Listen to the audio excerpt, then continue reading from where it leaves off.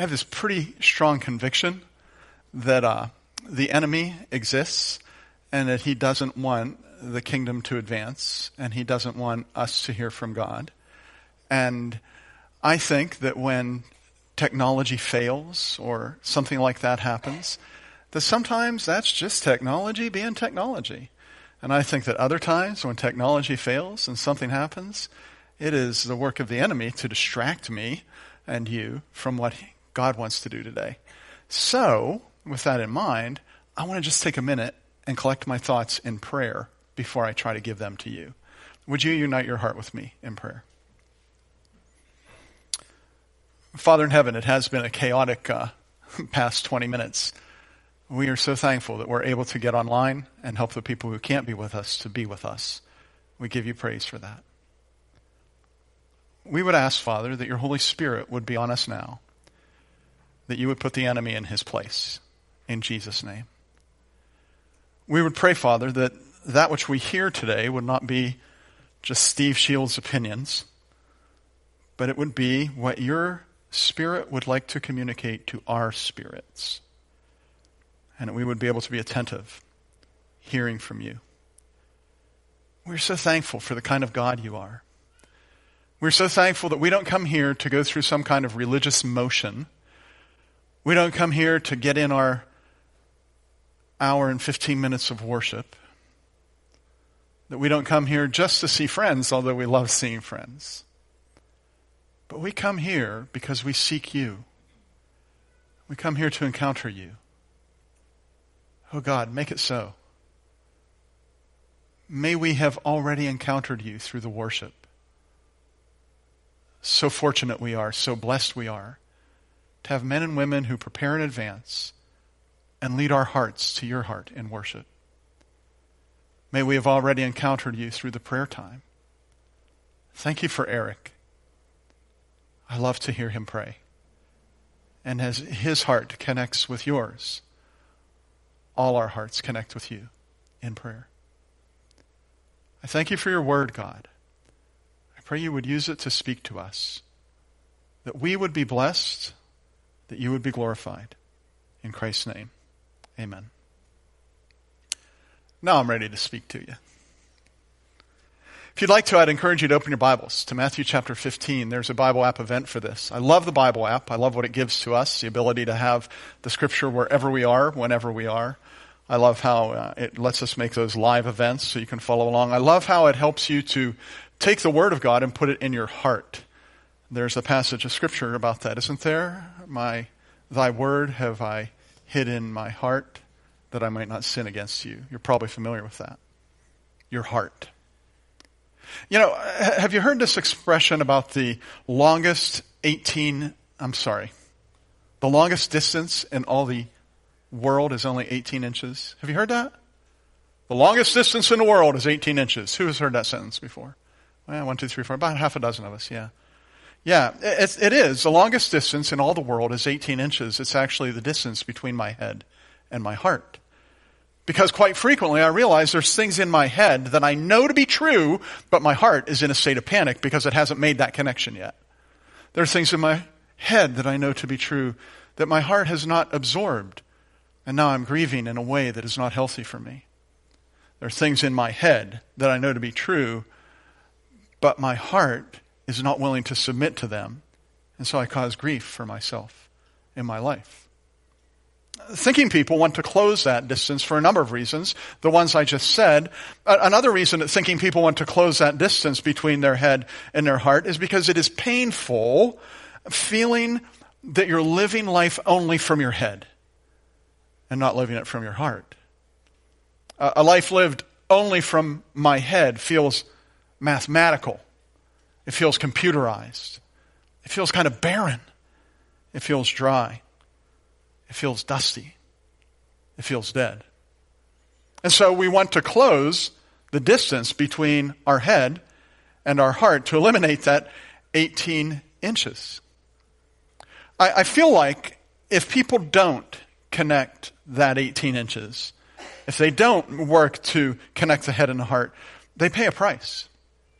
I mean, do you ever wonder if maybe great leaders in Christian faith who have fallen, Do you ever wonder that maybe their head got disconnected from their heart? I mean, I think of Christian authors that I've admired who went astray. I think of pastors that I've known personally and pastors I've known from a distance. I think of Christian musicians who have led thousands in worships in arenas or wherever, even in their own church, and then they seem to have lost their way. And as I ponder this kind of thing, I realize it's really not that those people had an intellectual crisis that led them away from Jesus. There wasn't some kind of crisis of knowledge in their faith. It wasn't that science talked them out of believing in Jesus. Their brains didn't rebel. It's almost always a matter of the heart. Maybe their heart had become polluted with pride. And they felt like, hey, you know what? I think I got this Christianity thing down. And they didn't feel need to walk closely to Jesus. And so their devotion to worship, their devotion to hearing the Word and reading the Word, and their devotion to prayer, it kind of fell away. I don't know, maybe their heart was distracted by things of this world, bad things or even good things, having a good time, enjoying their hard-earned money and being somebody. And when their heart was distracted, it became a little bit derailed. It could be that their heart kind of became less devoted to God and more devoted to themselves, to being popular, to being somebody, and they compromised. Whatever the specifics are or were, you know that their heart failed them. Now Jesus, in our passage today, Matthew chapter 15, talks about the heart. And I just want to read you 11 verses from this, and we'll come back to it and give it a little more context at the end of the message. Follow along as I begin to read at verse 10.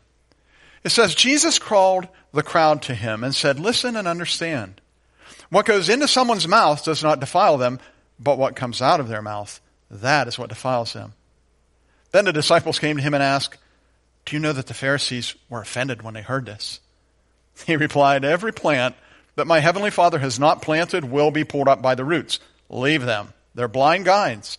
And if the blind lead the blind, both of them will fall into a pit. Peter said, explain the parable to you. Are you so dull? Jesus asked him. Don't you see that whatever enters the mouth goes into the stomach and then out of the body? But the things that come out of a person's mouth come from the heart, and these defile them. For out of the heart come evil thoughts, murder, adultery, sexual immorality, theft, false testimony, and slander. These are what defile a person. But eating with unwashed hands, which is what they were upset about, eating with unwashed hands does not defile them. It's the heart. The Bible says so countless times. I want to have a heart for God, personally.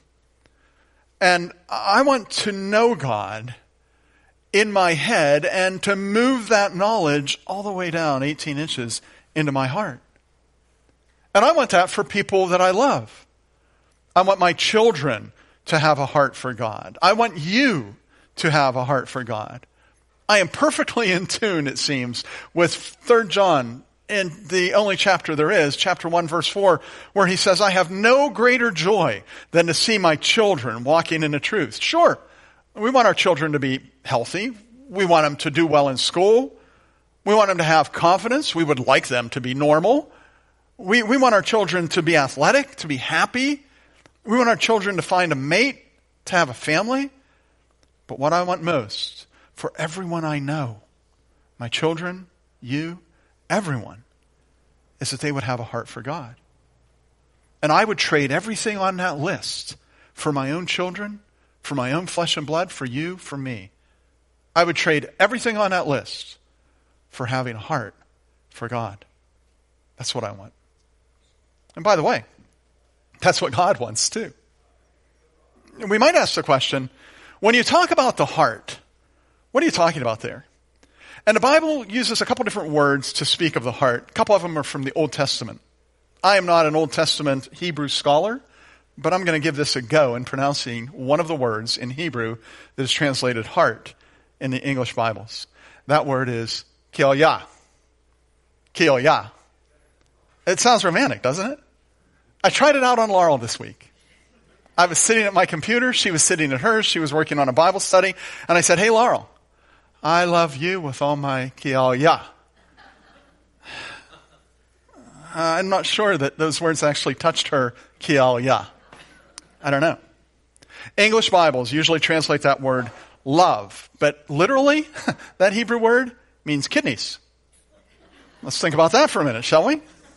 So I regrouped. I went back again. I thought she didn't get the ki'aoya. I'll give her the other one. I said, hey, Laurel, I want you to know I love you with both my kidneys.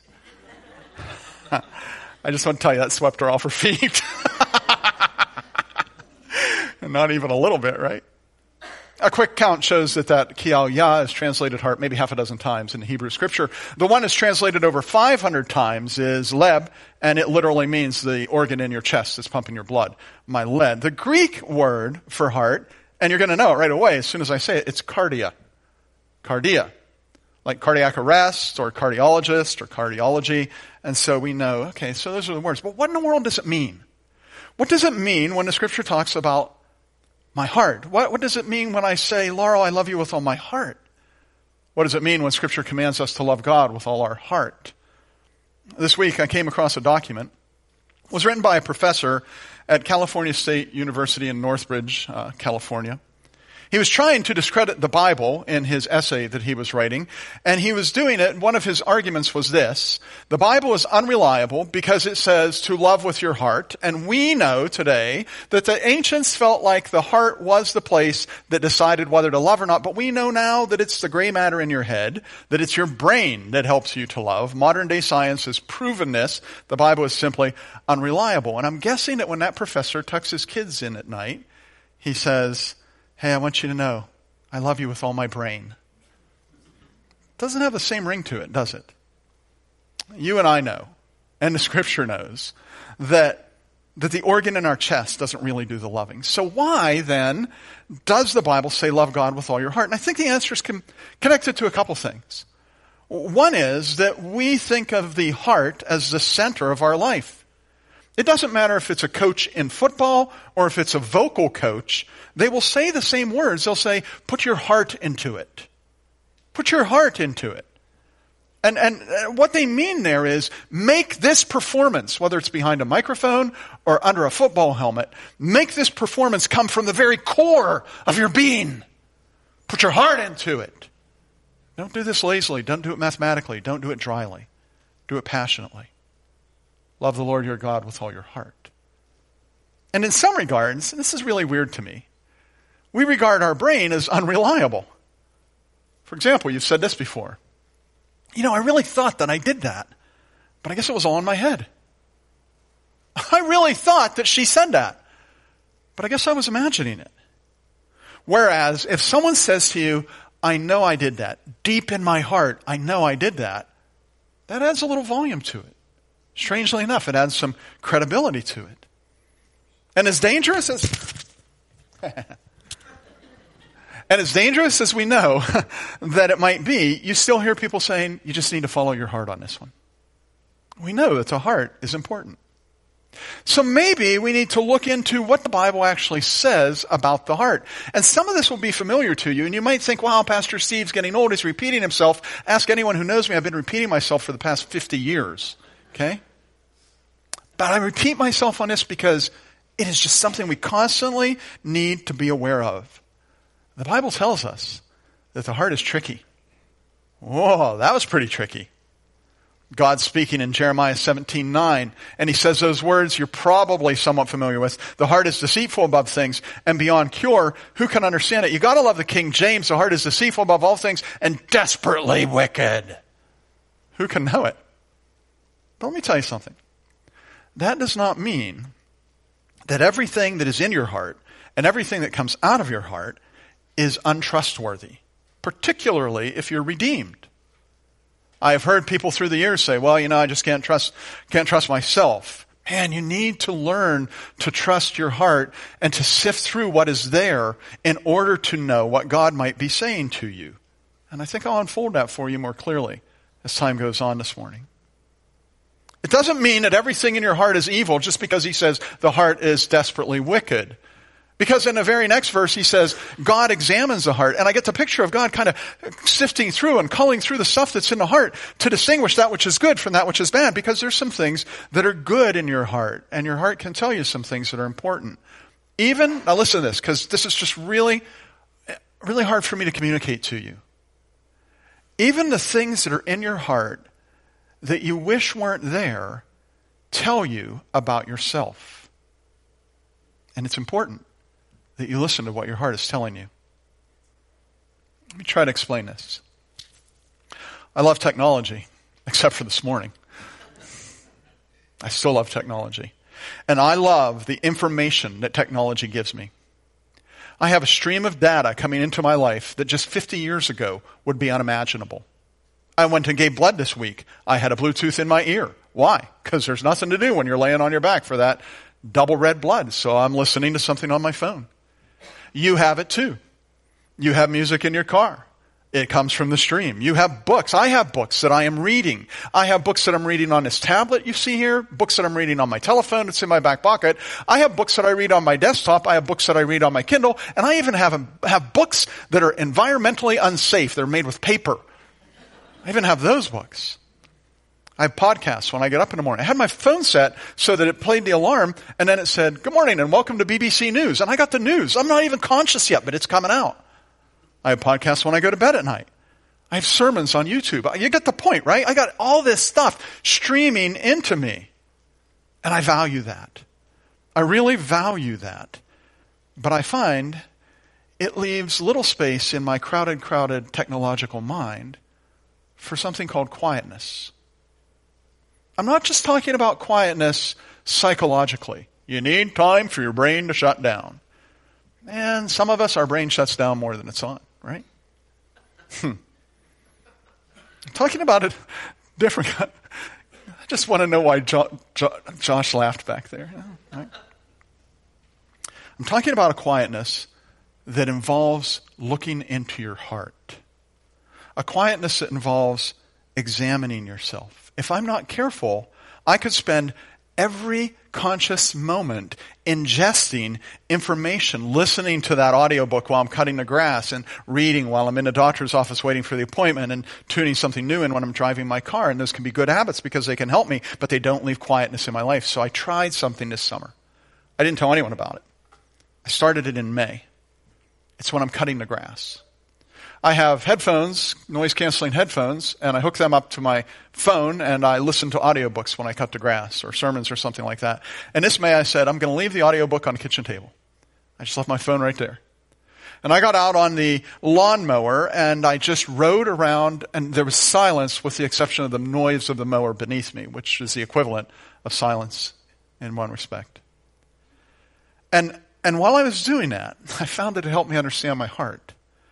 Because I began to ask myself, what are the things that my mind thinks about when there's no input coming in? Do you understand that? If I find when I'm mowing the lawn that I just have these thoughts of jealousy, it just makes me so mad that he has that car and I have this one. That's my heart. It's speaking to me. It's telling me something's wrong with me. If I find my heart obsessing about something going on in ministry or the state of our building or the roof that might be leaking or if I find it obsessing about some problem that you're having or an illness that's in your family because I love you, or I find myself obsessing about that, that's my heart speaking to me in that silence of the drone of the mower beneath me. And my heart is saying, you need to do something about that. If I find my heart rejoicing, wow, Sunday was a great day. It was so cool to see all those people. What a great Sunday that was. Then I know what the state of my heart is. And in all three of those circumstances, if I find thoughts of jealousy or anger or bitterness there, I pray. If I find my heart obsessing about someone's health or ministry or my own life, I pray. If I find myself rejoicing, I pray. I've come to believe, just in a short time that I've been doing this, that is a beautiful way to understand your heart. The heart is tricky. And you really need to be intentional about understanding it. Here's something else the Bible tells us about the heart. The tending to your heart is probably the most important thing you can do. Now, I know what you're thinking. The most important thing, really, Pastor Steve. Do you like to use hyperbole? Are you exaggerating a little bit there? I don't know. You tell me. Look at the screen. God speaking in Proverbs 4:23, he says, above all else. You know what those 3 words mean? They mean above all else. Above all else, guard your heart, for everything you do flows from it. Above all else. And then if you read the verse that follows, the very next verse, verse 24, he says, so watch your mouth. Guard your mouth. It says, keep your mouth free of perversity. Keep corrupt talk from your lips. You want to guard your heart? Then guard your words. In the very next verse, 25, he says, guard your vision. Let your eyes look straight ahead. Fix your gaze directly before you. You want to guard your heart? Then guard your eyes from distraction. And I got to tell you, there's a lot of it. There's a lot of it. In verse 26, he says to be intentional about your decision making. He says, give careful thought to the paths for your feet and be steadfast in all your ways. You want to guard your heart? Don't let life just happen. Take a look intentionally about where am I? Where is it that God wants me to be? What would be the path to get from here to there? Be intentional. In verse 27, he says, avoid evil. Do not turn to the right or to the left. Keep your foot from evil. You want to guard your heart? Then walk straight. I mean, he tells you how to do these things. Above all else, guard your heart, for it is the wellspring of life. Guard your heart. Jesus reiterates this idea when he says that a clean heart is actually connected with being close to God. I told you we'd come back and kind of think about what was happening in Matthew 15, where he explains to his disciples that it's what comes out of a person that makes them unclean, not what goes into the person. What's happening there in Matthew 15 is the Jesus adversaries, in their jealousy, are picking on his disciples. They're criticizing Jesus' disciples because they don't wash their hands before they eat. Now, your mom told you to wash your hands before you eat, but it wasn't a religious thing. It was a hygiene thing. But this is not a hygiene thing. And the way you know this is not a hygiene thing, it's going to be 1,500 or 1,600 years later before humankind realizes that there are germs and bacteria and you ought to wash your hand before you eat. That's unbelievable, isn't it? I got to wonder how we lasted this long, right? Yeah. So these religious leaders aren't saying they're going to get sick. They need to wash their hands. Here's what they're saying. They've made this rule, this new religious rule that they put into the system and said, you must wash your hands ceremonially before you eat. And they were skipping that, and that made them angry. And Jesus replied, the thing that offended them was what he said in verses 8 and 9 of Matthew 15. I'll put verse 8 on the screen. These people honor me with their lips, but their hearts are far from me. They worship me in vain. Their teachings are mere human rules. Wow. Think about those words for a minute. They worship me in vain. Their worship is useless because their heart is not near me. Their heart is not clean. It is imperative that you tend to your heart.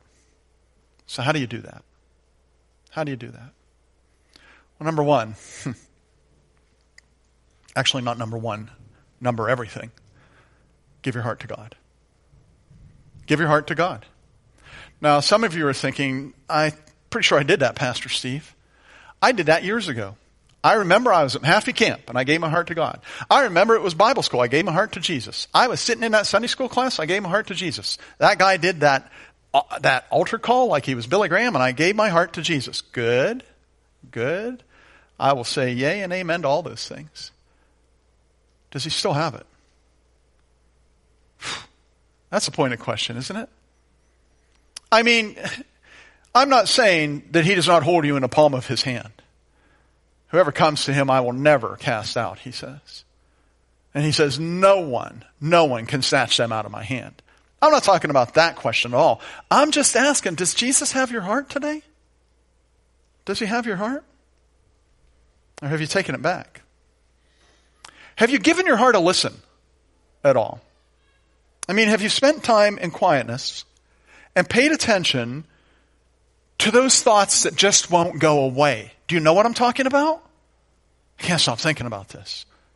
It's just always on my mind. Why am I always thinking about that? Have you considered the source of what it is that keeps you up at night? I just can't sleep because I couldn't stop thinking about. That's your heart. That's your heart that's doing that. And you might want to say, yeah, I couldn't sleep because of what's going on out there. But I want to tell you, it's what's going on in here. that keeps me awake at night? Have you taken an inventory of what is coming out of your mouth? Because Jesus says in Matthew 15, that's what tells you what's in your heart. And are those things coming out? Do they resemble the list in Colossians 3:8? But now you must rid yourself of all such things as these: anger, rage. Don't just read those real quick. Anger, rage, malice, slander, filthy language. You can see those things, and you can say, yeah, I still have thoughts that just won't go away, and there are things that are keeping me up at night, and frankly, the stuff coming out of me isn't what it should be. And you can get to a point, and I really want to warn you about this. You know those old preachers that say, beloved, I want to warn you about this? I think I'm becoming that guy. I really want to warn you about this, beloved. You can look at those things and you can hear and see the state of your heart, and you can throw up your hands and say, I'm never going to get it together. Oh, beloved, don't allow that to happen to you. Do not despair. Do not give up. Because God is not asking you to give him a perfect heart. God is asking you to give him a genuine heart. That's what he wants. Not a perfect one. I feel like in my life I've seen too many individuals who felt like I need to fix up my heart and then I'll give it to God. And then they do that. They go through all the motions they can think of to get their heart squared away. And they go to him and they say, here God, here's my heart, but it's really a counterfeit because their real heart is still a train wreck and it's hidden in the recesses of their being. I don't have a perfect heart. So I can't give God a perfect heart. And he doesn't want one. He wants a real heart. You can see this in Scripture again and again. David speaks of it in Psalm 51, one of the more well-known Psalms. In verse 7, he's talking to God in prayer. He says, a sacrifice, O God, my sacrifice, O God, is a broken spirit. A broken and contrite heart, you, O God, will not despise. So David doesn't say, okay, God, here you go. I think I got my heart all fixed up here. There was a lot of things I needed to clean up and get together and patch together. I think I got it right, and I'd like to give that to you now. Here's what David said. He says, here's my heart. There are parts of it that are a mess. I am humiliated, broken, and incredibly regretful. And basically, I'm just contrite. I can't believe this is my heart. Would you please take it? Would you please take it? And God takes it. That's what he means when he says, a broken and contrite heart, O God, you won't despise. God doesn't look at that and say, what is this you're bringing me? God looks and says, that's exactly what I want. And God takes it. And if you're looking for a healthy heart, give God the heart you have, as is. And when you give God your heart, you begin to understand that only God can clean your heart. Only God can make it pure. I don't have the power to make my heart clean. Neither do you. It's too tricky. It's desperately wicked. It's deceitful above all things. But God can make it pure. In that same psalm, in verse 10 of Psalm 51, as David's praying, he says to God, create in me a pure heart, O God, and renew a steadfast spirit within me. David had no ability to purify his own heart. But he knows that God does. Oh, and by the way, David's heart was deeply polluted. I mean, I don't care how damaged you think your heart is. I don't care how much you feel like giving up because you're never going to get it together. I don't care how bad you think your secret sin is. It's bad. I'm not saying it's okay. I'm just saying I think David, he's probably got all of us trumped here. Because after all, he's praying this prayer after he has been called out by Nathan the prophet for having committed adultery and murder. That's a pretty damaged heart you got there, David. Yeah. But David prays in faith because he knows two things. That God wants to make him clean and God can make him clean.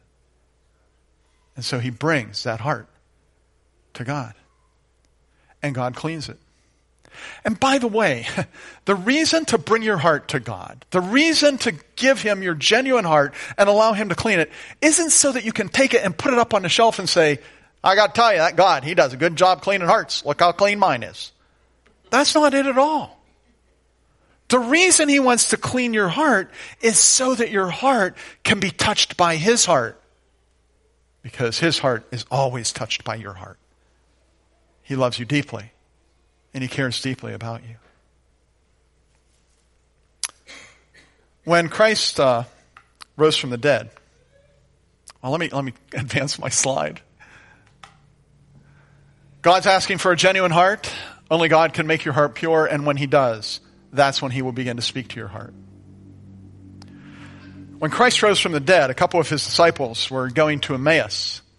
If they started in Jerusalem, the scholars tell us that would be about a 7-mile walk. It's like walking from here to Clearfield. This side of Clearfield, right? They're walking down this road, and Jesus, sometimes I feel like Jesus, after he was raised from the dead, he just had a whole lot of fun with it. Because as they're walking down the road, he bumps into them. Probably he planned that.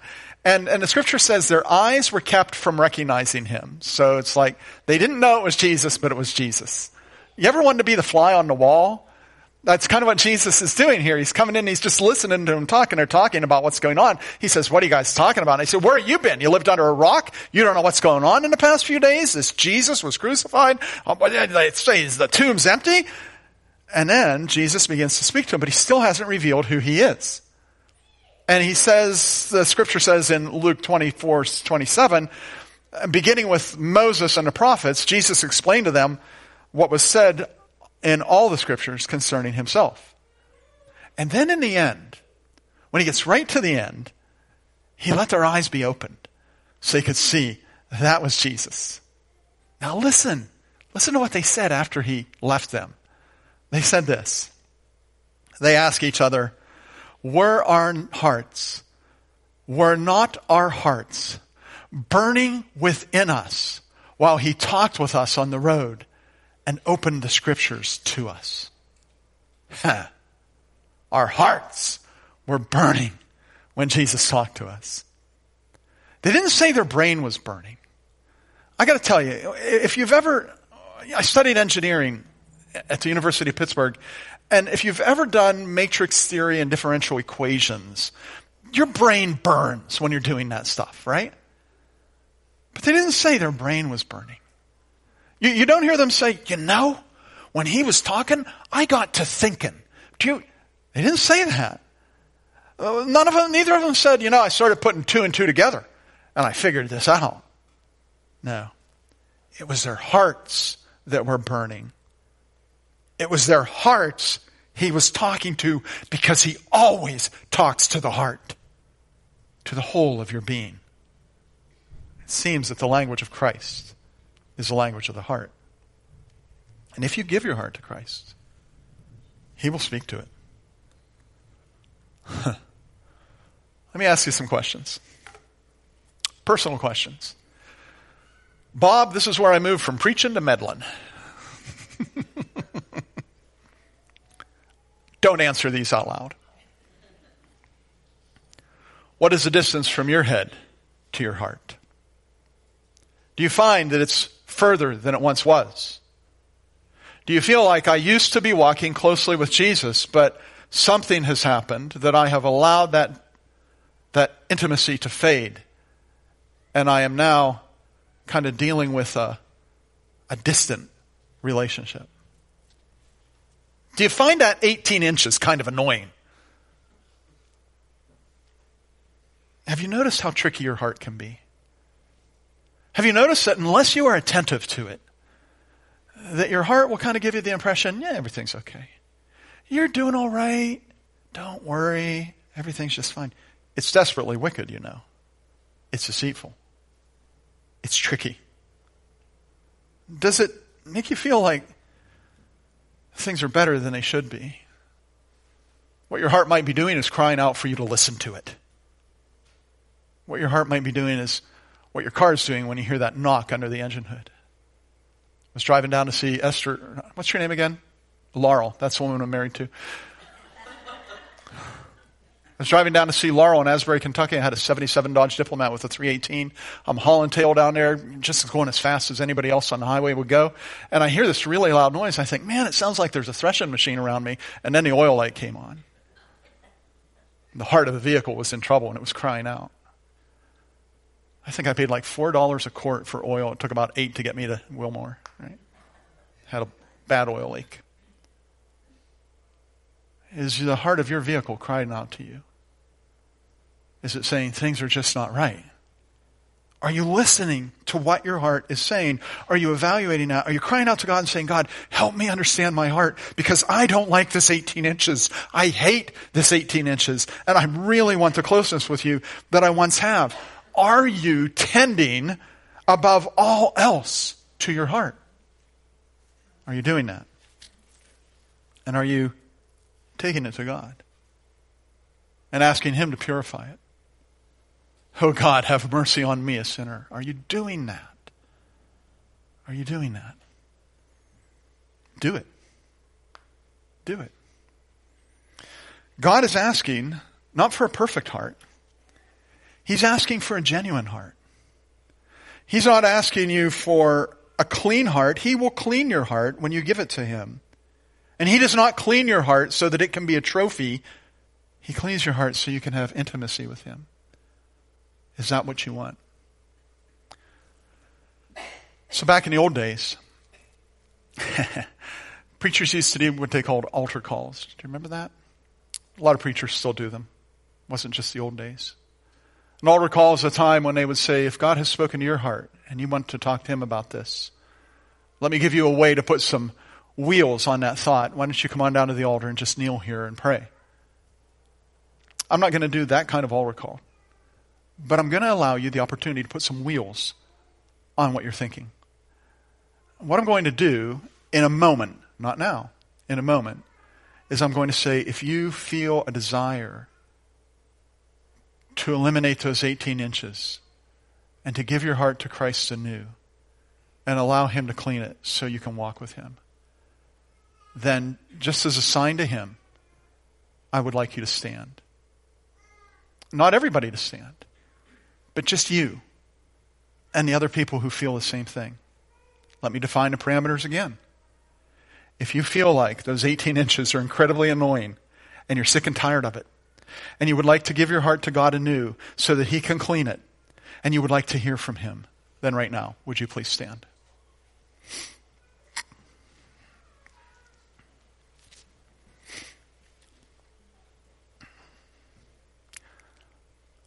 I stand with you. Do you understand that sentence? I stand with you. I want to pray with you. So if it was an altar call, maybe an elder or someone would come and pray with you. I want to pray with you just as though I'm beside you. I am not beside you. Christ is. So as you unite your heart in prayer, let's pray. Lord Jesus, we unite our hearts together in prayer.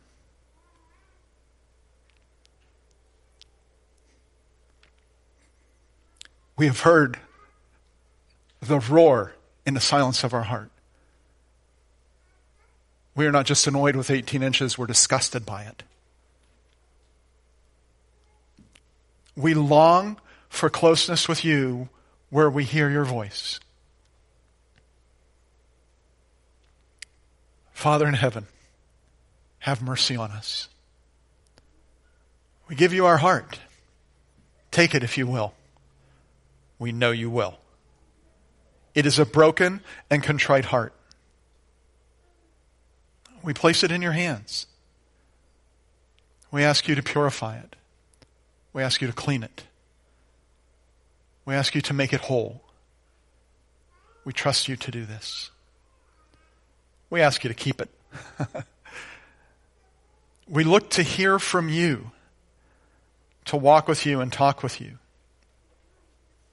We trust you to maintain this closeness with us. Holy Spirit, we ask that as we might try to pull that heart back and to restore that 18 inches, Spirit of God, please speak to us. We want to listen. As we go from here, we want to go as men and women who are walking close to you.